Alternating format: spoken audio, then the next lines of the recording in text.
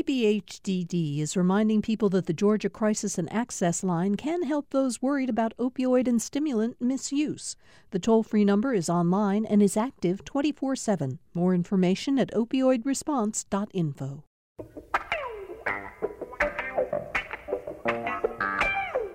It's time for another Political Rewind. I'm Bill Nigut, and I thank you all for being with us today. We have another special edition of our show today that I've been looking forward to for a very, very long time. And I want to say at the start, the topics that we're going to discuss today were actually inspired by a listener who sent me an email shortly after the first time on the show our panel discussed the Republican effort to demonize so-called critical race theory. And the woman who wrote me asked a fascinating question. She said, we're not confronting our past the way we need to. How have other countries, Germany in particular, how has Germany confronted the dark history of the Holocaust, Nazi Germany? And I thought that was an important question. It also resonated particularly strongly with me because during a visit to Berlin about 10 years ago at this point, I was, as an American Jew, overwhelmed to see the many, many ways in which the German government has acknowledged and used the Holocaust and Nazi Germany as a teaching tool to memorialize people who were lost in the Holocaust. And there are so many. There are, according to some reports, as many as 2,000 various sites, teaching tools, sculptures, and the like dedicated to helping people remember that past. The biggest one, of course, is an enormous piece of sculptural art, the Memorial to the Murdered Jews of Europe. It's a sprawling site, but one of the most powerful and poignant is a piece called Stumbling Stones. An artist named Gunter Demnig, back in the middle of the 90s, started placing at the locations where Jews were arrested and taken away what were little concrete blocks faced with brass, and in each of those little stumbling blocks, he inscribed the names of the people who were arrested at that site, the dates that they were arrested, where they were to the location they were transported to, the concentration camp typically they were sent to, and what their fate was. And you'll find those all over Germany. And you just, as Gunter Demnig wanted, you stumble across them. A daily reminder. You walk through neighborhoods. There is another remarkable piece at another, just in the middle of a neighborhood, called The Deserted Room. It consists of a metal table, sort of like a kitchen table, and two chairs. But one of the chairs is overturned, lying on its side. The suggestion being that the people who were there were disrupted suddenly and taken away by the Nazis. So the question becomes, why do we seem to be a little bit more reluctant to deal with our history when countries like Germany, South Africa, with the Truth and Reconciliation Commission, have tried to stare their dark history square in the face? Let me introduce the panel, and then I got a couple more things I want to talk about as we get the conversation going. It's Wednesday, which means that Greg Bluestein, political reporter for the Atlanta Journal-Constitution, is here. Greg, thank you for being with us today. Thank you. I'm really looking forward to this conversation. I am too. Michael Thurmond, CEO of the DeKalb County DeKalb County, joins us. And Michael, we always love having you on the show. You, of course, have spent a lot of time behind the scenes looking at how Stone Mountain can be redefined, reframed, so that it tells an accurate picture of the Confederate past. And that's one of the reasons I think your contributions to the show today will be so important. How are you? Really thrilled to be here, not as a politician, but as an aspiring historian. How about that? That's right. That's right. We should point out that you, in fact, are a historian, and you've written about the history of the Athens area where you grew up, and I believe you're continuing to research Oglethorpe right? The abolitionist who founded the Georgia colony, right? Absolutely. Look at this, Bluestein. I see it. A couple hundred pages. He is holding up to the WebEx, which unfortunately we can't broadcast. We're not capable of doing that. The manuscript that he's been working on a book on Oglethorpe. Stan Deaton is with us. Stan knows about things like that. He is the senior historian at the Georgia Historical Society and joins us from their headquarters today in Savannah. Hi, Stan. Thank you for being here. My pleasure, Bill. Thanks for having me.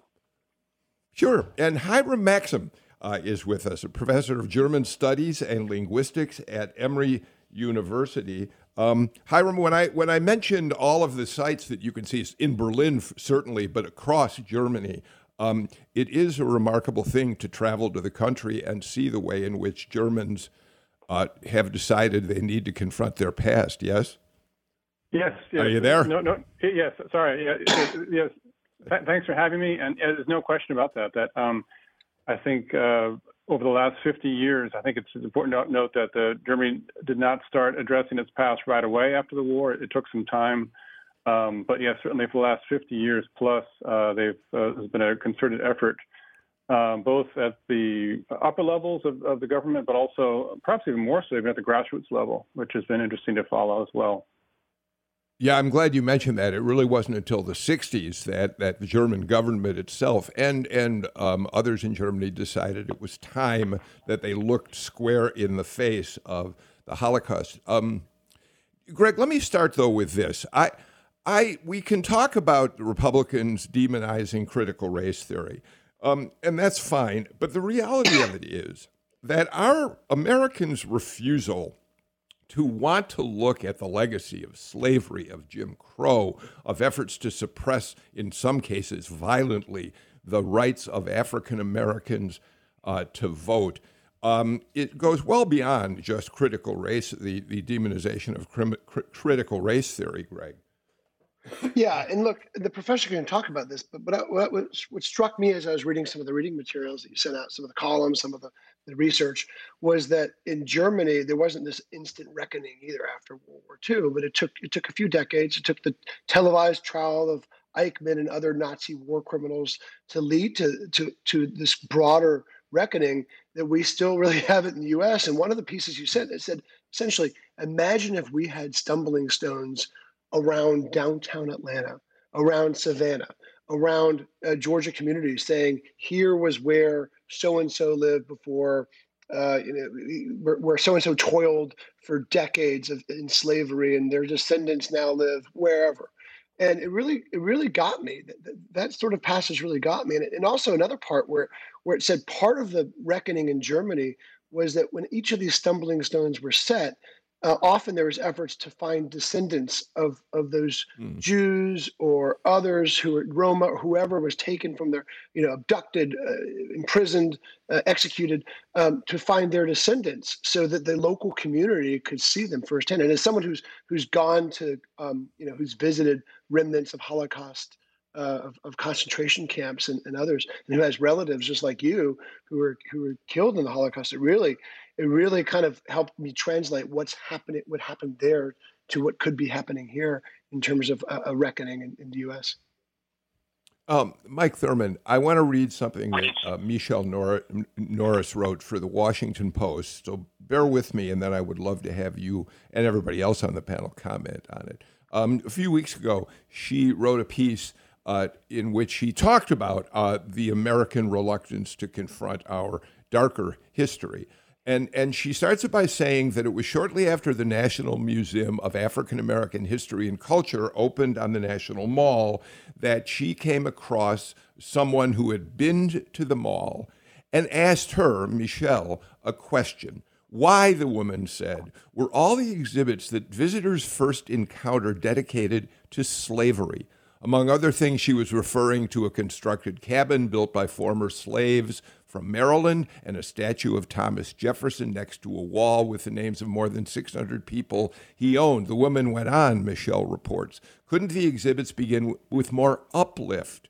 She suggested the museum should steer visitors toward more positive stories right from the start so that if someone were tired or short on time, quote, slavery could be optional. And then finally, Michelle writes this. Her question was irksome, but it didn't surprise me. I've heard versions of the can't we skip past slavery question countless times before. Each time serves as a reminder that America has never had a comprehensive and widely embraced national examination of slavery and its lasting impact. Mike Thurmond? Well, actually, they are, and I have friends who are African American who resist the idea of talking about or thinking about or discussing slavery in America during that era. So my perspective is this. Initially, the lost cause narrative was created to blunt and dilute the narrative, or at least America's reckoning with slavery, primarily by the descendants and or former rebels who fought the war. And they were very successful in doing this.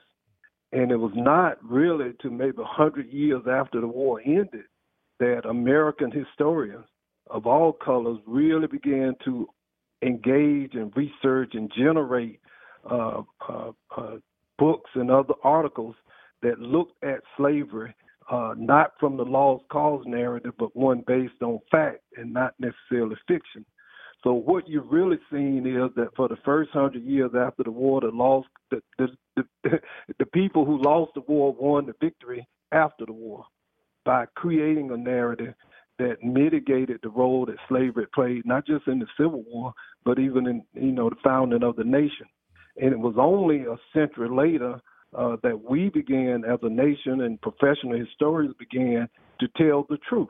And so the museum actually starts where we are now, but it's in a reaction to what preceded the creation of the museum was the effort to minimize the role of slavery and the whole notion of the loyal slave and the benevolent slave owner that really dominated not American history for over a century after the Civil War. So, Stan, it's interesting that on the day we have this discussion, there are two stories in the news that relate to this in some ways. First, Emory University announced yesterday that they were going to remove and everything that relates to the racist past of university. They're going to change the names of buildings that were named after slaveholders. They're going to take other steps to make sure that they no longer honor the racist past of the university. And at the same time, we now have had a vote in the U.S. House to remove it from Statuary Hall, where each state, as you well know, Stan, is allowed to put up two statues in honor of individuals from the state they want to have in the hall. They're going to remove any number of statues that also affirm the racist past. In Georgia, Alexander Stephens, vice president of the Confederacy's statue, will be removed. So that's removal, Stan, and that we think many of us applaud. But that's different than addition rather than subtraction, yes? Yeah, it is. And obviously you could do and have done shows about statues and whether those are history or they're just public art with a very political message, which is, I think, what they are. But, I mean, part of what we're dealing with here is, I think, our collective public perceptions of what history is and what it ought to be. For many people, particularly many white Americans, history is something that should celebrate the past and should instill patriotism. That's what they think history is. That it should be, quite frankly, a happy place where you go and celebrate our American founders or what is unique about the American Republic, and particularly with the ongoing debate about how to teach children. That there's this debate about that's what history should be. Obviously, for a lot of Americans, history is not a happy place. I don't know how you would talk about German history without acknowledging this monstrous thing that happened in the middle of the 20th century. And Hiram can talk about that, obviously. But I think that we've always had a difficult time reckoning with the darker parts of our past. Even the people who were living through the antebellum period, right? They dealt with the gag rule in the U.S. Congress about petitions that had to do with slavery. One historian many years ago said that race is the third rail of American history. It is absolutely essential to drive the American historical narrative, but we don't dare touch it. It continues to literally shock us.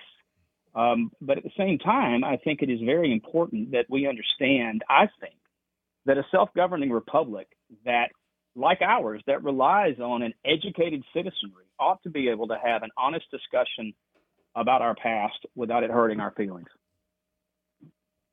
Hiram, let's unpack a little more what you said at the beginning of the show about Germany coming to its realization that Germans had to confront their past a little bit more. What led to that? Why? I mean, we can understand that in the immediate years after the war, Germany had been defeated. It was in many of its cities lay in ruins, and the country was still smarting from this terrible losses that it took. What changed the narrative? Why did the Germans decide they needed to confront the past?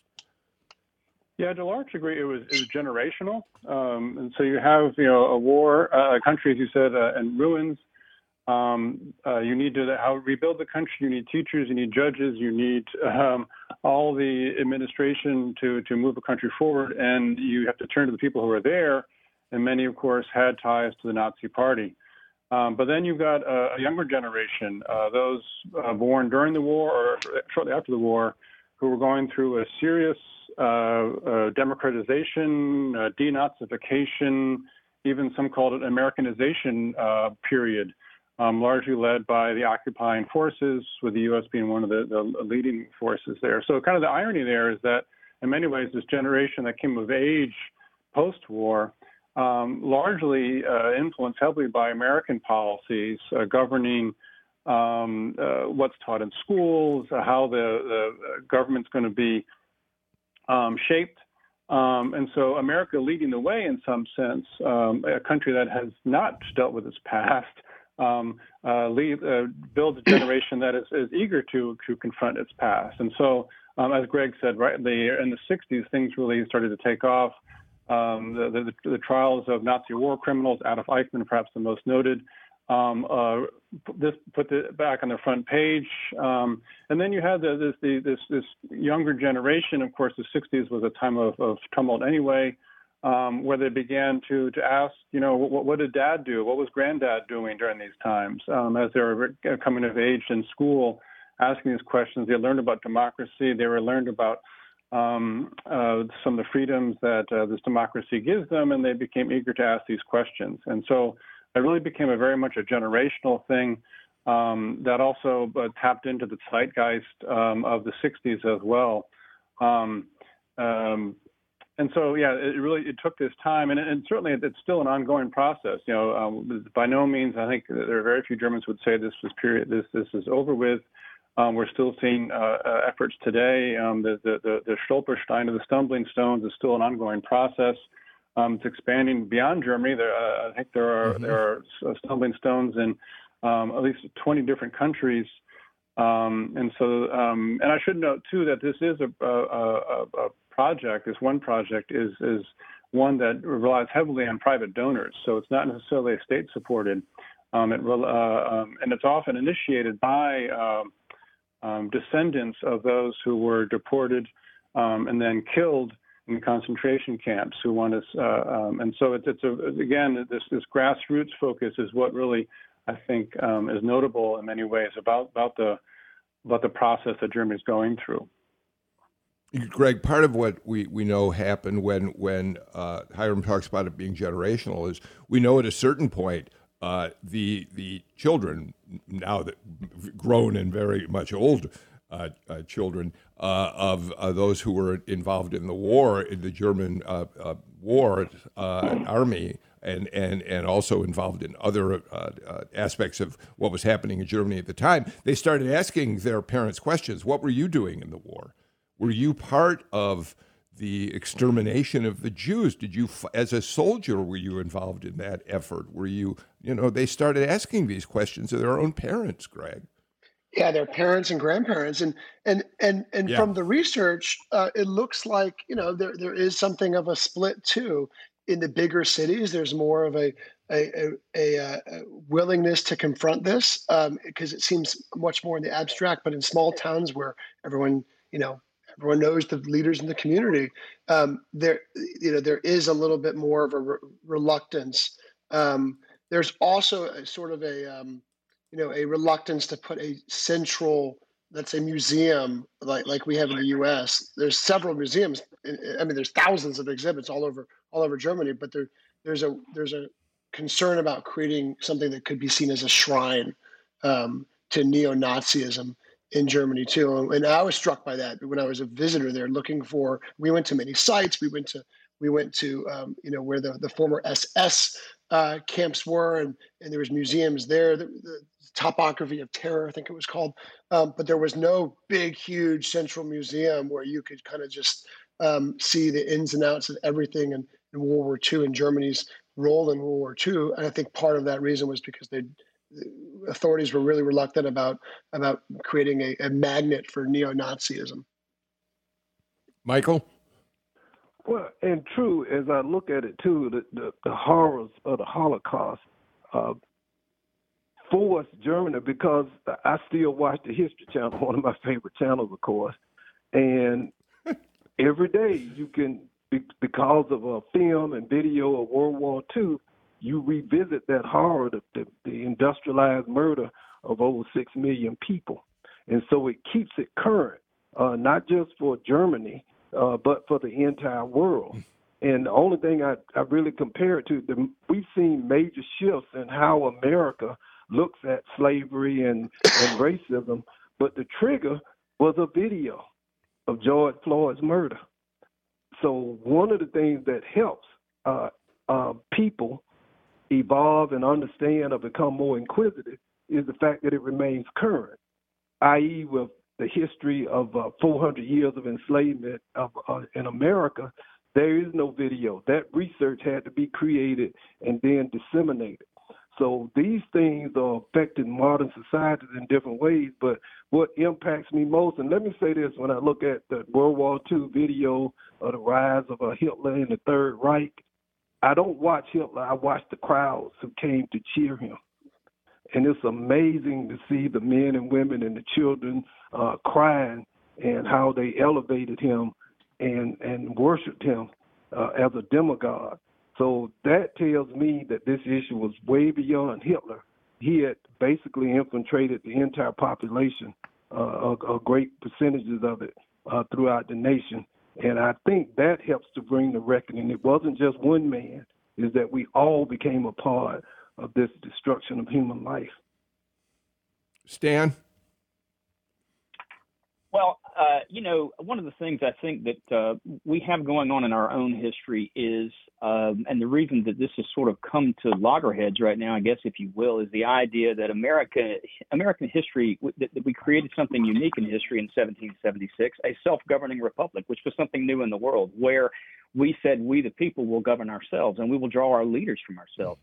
The reality is that many of those leaders, if not most of those leaders at that time, of course, were owners of other human beings. So we're faced with this dichotomy of, at the same time, admiring these people for what they were able to do, but at the same time, I think, trying to come to grips with, as Samuel Johnson said, the noted English writer, how is it that we hear the loudest cries for liberty from the drivers of slaves? It's been called the American paradox. And in my mind, it is what makes our story so unique, that slavery and liberty marched hand in hand together out of 1776. And I don't think you can understand American history until you come to grips with that. Not to celebrate it, not to commemorate it, but to simply understand. And I think, as Michael said, if the generation that had fought the Civil War, that came out of it, if they had even remotely tried to come to grips with what had happened with slavery, which they themselves, of course, thought they were not responsible for. This was something that had been foisted on them, an evil that they simply didn't know how to get rid of, as they told themselves for generations. Or if the next generation, as Hiram has said and Greg has said, if they had tried to come to grips, but instead, of course, they doubled down. They continued to minimize the horrors of slavery, the injustice of it. They instituted laws to prevent African Americans from becoming full citizens. The farther away we get from that, there is a sense that, why do I need to not only know about this, learn about it, I bear no responsibility for it, but I think at all of which may or may not be true, but I think the problem with that is if we shut down conversation about it or education about it, we then become complicit in the very thing we say we're not guilty of.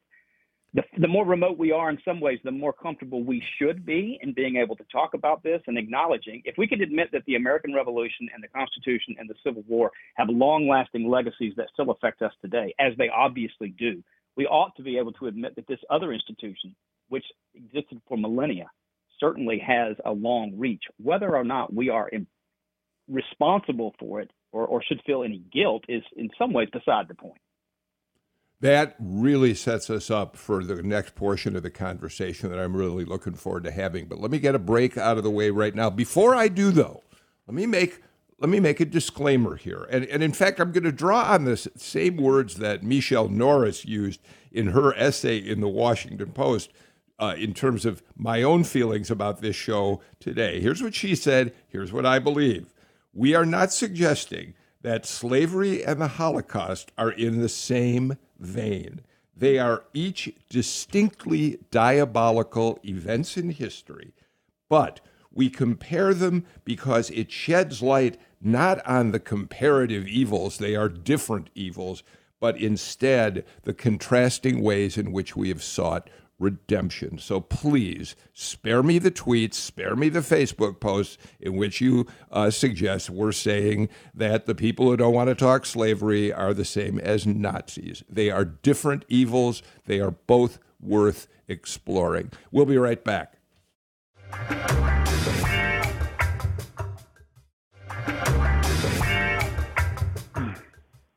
The AJC's Greg Bluestein, Georgia Historical Society Senior Historian Stan Deaton, Professor Hiram Maxim, the Professor of German Studies at Emory University, and DeKalb County CEO Michael Thurmond joined me for this conversation today. Michael, as I was thinking about this show and doing some research for it, it occurred to me, look at you've done so much to try to help reframe the narrative around Stone Mountain Park, and it's terribly important that we figure out a way to not be honoring the Confederacy with one of the largest monuments in the country to the lost cause. But it's interesting to me because that conversation is incredibly important, of course, and you've been involved with it, as I say. But in a way, it doesn't address head on the horrors of what slavery really were and the fact that the people who fought that war, let's talk much more directly about what slavery as an institution really was. Well, absolutely. And so I have advocated that what needs to occur at Stone Mountain is really just to tell the truth about the carving, how it came about, in fact, that it originated and was supported initially by members of the Ku Klux Klan. I had the chance to speak to a history class at North Georgia College recently, and the students I talked to had no idea that the Klan had any involvement in helping to finance or envision the carving on Stone Mountain. And it's something Bill Stevens has taken up, that we just, first of all, tell the truth. And if you tell the truth, intelligent people will be able to disseminate, understand the truth, and hopefully learn from the truth for positive and negative reasons. One of the things that I think needs to occur, though, taking down the statues and Confederate monuments is one step. What we have to be about now is what will we replace them with? Not just in terms of monuments, but the history themselves. One of the things I've come to understand, and this will be news to many, not all white antebellum Southerners supported slavery. There were whites who opposed slavery. So if you take down the slave owner, should not we also acknowledge that there were whites who supported Africans who were seeking freedom, to fight for their freedom and to fight for the freedom of their people? So that's what's really taking place. This is step one. I believe that step two will be able to acknowledge that not all whites supported slavery. In the South, there were whites who supported the Union. There were whites who did not own slaves. There were whites who supported the emancipation of enslaved blacks in Georgia and all through the country. So what we have to be about is moving away from, and one of the things about history, basically we study prominent and successful men and women. That's how history is written, around great men and women, if you really think about it. It's the founding fathers, it's George Washington, it's Abraham Lincoln, and so forth. What we have to do as a nation is to focus more attention not just on those who were victimized by enslavement, but also those who heroes and sheroes who fought against it. And there are scores, untold thousands and not millions of people beyond Harriet Tubman, beyond Frederick Douglass, who engaged in that liberation struggle. So this will help the discussion too, where you're not just talking about the victimization of a race, but just like history's written, let's lift up those black men and women who engaged in this fight for freedom and equality even before the modern civil rights movement. Well, Stan, I think in many ways, Michael is, he isn't doing this directly, but he's offering you a challenge, which is, the Georgia Historical Society has done remarkable work across the state in memorializing important places, events that are part of Georgia's history. Is there more work to be done? I would look at it from the other point of view. Michael talks about that. The second step is saying, gee, not all white Southerners were slave owners or upheld, but believed in the institution of slavery. But do we need to do more in the way of the stumbling stone sort of memorial to acknowledge and give people an understanding of what happened in Georgia when slaves were commonplace? Yeah, I think that one of the things the Georgia Historical Society has done, we're responsible for the state's historical marker program. We have something called the Georgia, our Civil Rights Initiative, and we have put up markers and thinking about the Civil Rights Movement broadly that expands way back before 1954 and Brown versus Board, things that happened during the Reconstruction period, things that happened in the early 20th century, the importance of the Black church as a community, where, as Michael said, leaders came out of in places where they were allowed to cultivate leadership. And we have worked really hard over the past 20 years to put up historical markers that will educate our citizens about these aspects of African Americans pushing to become full citizens in the American Republic. You're absolutely right. One of the stories I think that does need to be told that is absolutely tied to Michael's talking about Stone Mountain is the Reconstruction story. What happened in Georgia? For a long time, Reconstruction got swept up into the lost cause narrative. It was a misguided attempt to make former slaves political, social, economic citizens. And white people had to rise up and overthrow this, when in fact, many historians look at this as the first civil rights movement that was overcome by white supremacy. That is a story that we're just beginning to tell publicly. And obviously stories about lynching that happened in Georgia. Hiram and Greg were talking about how it's easier in some metropolitan areas to remember really dark moments in our past. And a lot of these lynchings took place in smaller communities that are obviously still very reluctant to come to grips with these things. Many white people in those communities don't even know they happened. Many Black citizens there know, and for years were silent about it. This is a great divide. And it is painful to go and put a historical marker in places like Noonan, where the Sam Hose tragedy, the lynching occurred there. But it's a conversation that I think we as a community and as a state need to have, that if we can't come to terms with these moments and things that, how did these things happen? Literally human beings being burned alive just 100 years ago, a little more than that. This is part of our state's history too. And I think this is part of the collective memorialization, painful though it may be. I would just add too real quick, Bill, that in Charleston, they had a conversation about putting up a Holocaust memorial. And they did. There's no memorial, or there wasn't. If there is one there now, someone will correct me, about slavery. And many people thought this was a historical sleight of hand, that the idea that somehow, imagine a German community memorializing American slaves, but not being willing to come to terms with what the tragedy that happened at their own front door, that this was some sort of historical amnesia on a massive scale. And I think it sort of epitomizes what we're dealing with here. Hiram, it is worth noting as we go through this conversation that Germany, despite the fact that it has confronted its dark past, has seen a very, very major rise in neo-Nazism, of white supremacist activity in the country. So even in a country that's doing its best to remind its citizens about the evils of the past, you can't wipe out the movement toward more ominous thinking. No, exactly. And I think, the most noticeable way this has happened is the political party that actually is currently the largest opposition party in the federal parliament. The alternative for Germany is called AfD, and they definitely have exploited Germany's attempts to reckon with its past, to mobilize supporters, arguing that we need to honor our fellow Germans, their contributions to our past. Some of these memorials they point to, calling them a disgrace. And so it definitely has been exploited, even perhaps weaponized, the degree to which perhaps we are seeing in this country a little bit with how critical race theory has been lined up as a political a weapon for upcoming elections. So it definitely has been used in Germany. I think the one thing that maybe some solace is that because of the multi-party system in the German parliament, we're able to perhaps keep track. And so currently that last national elections in 2017, this party received roughly 13% of the national vote. And that is more or less the way it's been, stayed that way nationally. And so there's, I think, a way through the German parliamentary system to actually keep a closer eye on the degree of support this party has. But no question, they have exploited this discussion about coming to terms with this past for its own political gain.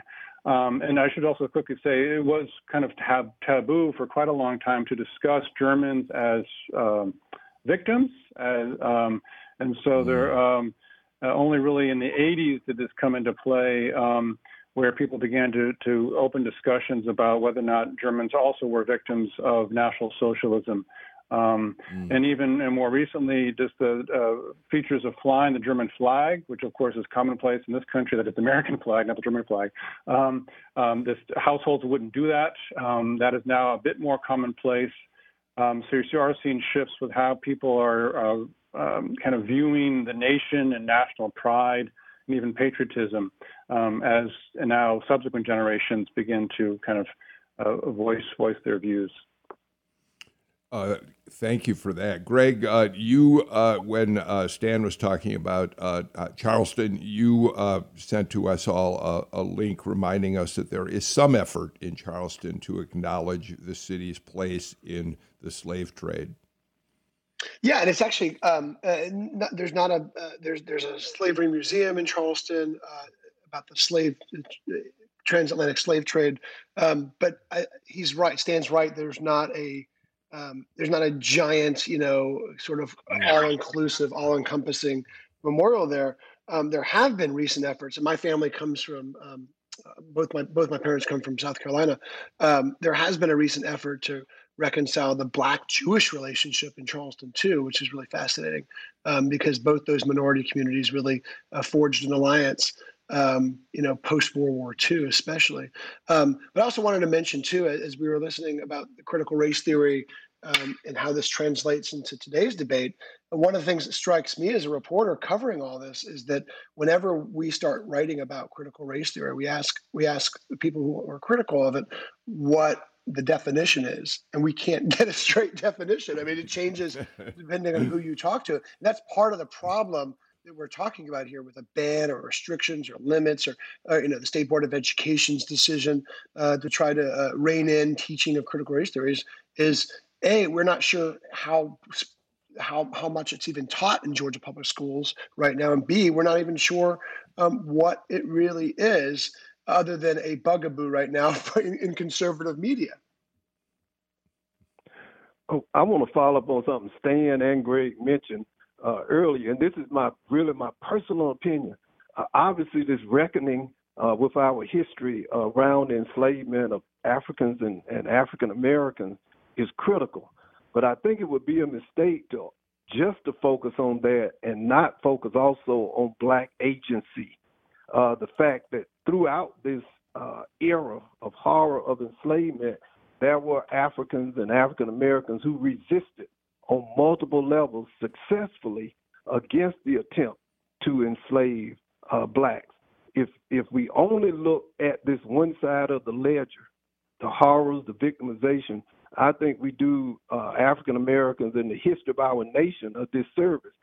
Even with the Holocaust, think of the Jewish resistance in Poland. think of what's emphasized when you look at the narrative of the Jews who, despite overwhelming odds, continue to fight for their freedom and their dignity and their humanity, even in causes where it was almost hopeless. There in Poland, where the Russians refused to come in and assist them, the uprising. So to me, that is inspiring, that no matter how great the evil might be, that people who are righteous and of goodwill can overcome.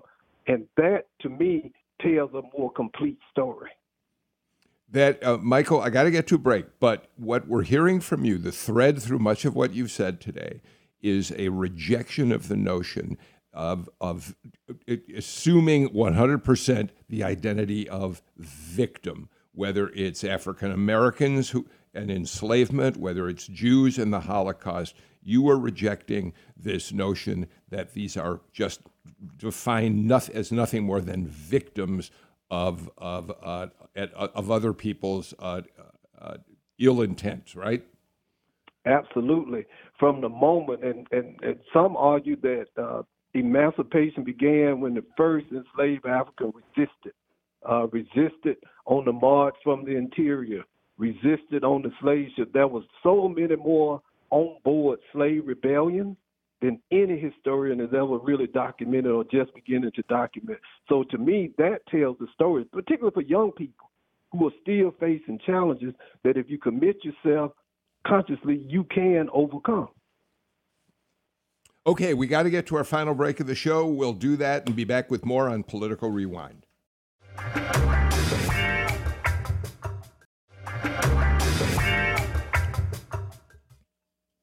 I've gotten notes from several of you, including our own senior producer, Amelia Brock, pointing out that when we talk about some of the dark moments of history or periods of history in Georgia, we should not forget the indigenous people. We should not forget the way in which Native Americans were driven from their land here, the Cherokee on the Trail of Tears and others, and that's exactly correct. We should do that. Greg, it is important to bring this around again, I think, to current events in politics right now, starting with Donald Trump's 1776 commission, which was basically a response to the New York Times 1619 project, which essentially tried to say, let's not forget that a central factor of American history was slavery and racism against African Americans. But the 1776 Commission essentially came back and even said that the civil rights movement really, in the long run, was not a positive movement, because even the civil rights movement turned to ideas that were contrary to the lofty ideals of the Founding Fathers, who really believed in equal treatment for all. And Greg, one of the things that's happening now as Republicans condemn critical race theory is that they're suggesting that our children shouldn't be exposed to ideas that make them feel guilty, that they're oppressors, that in some way they're responsible for the past wrongdoings of generations far before them. I mean, and I even got an email from a listener during the show who said just that. I'm not unafraid to address slavery. I just don't want to be guilty as held accountable for it. Yeah, look, it's sort of a part of a broader effort to suggest that looking inward, looking critically at our history, means that we're unpatriotic, means that we're not proud of our country, of who we are. And I want to go back to something that Chief Thurmond said, which was, looking. I grew up going to religious schools here in Atlanta, religious Jewish schools, and there was a conscious effort from our teachers to make sure that we didn't grow up as Jews feeling victims. Like we learned about Warsaw Uprising and guerrillas who went to guerrilla warfare in the woods of Czechoslovakia, and who fought back in ways big and small against Nazi oppression. So we didn't grow up thinking that we were kind of sheep's led to the slaughter as a Jewish people. And I think it's the same sort of reckoning that people who are promoting critical race theory want to make sure that America knows, we want to learn from our history, our students, but and how those systemic inequalities do still shape society today, from jobs, from economic structures, just from every aspect of modern day living. And again, this was something that might not have been super controversial a decade ago. It's a phrase that many of us are just hearing for the first time in the last few months, as it became a favorite, stomping ground in conservative media. But something that that many of us learned in schools without even thinking twice about it over the last few decades.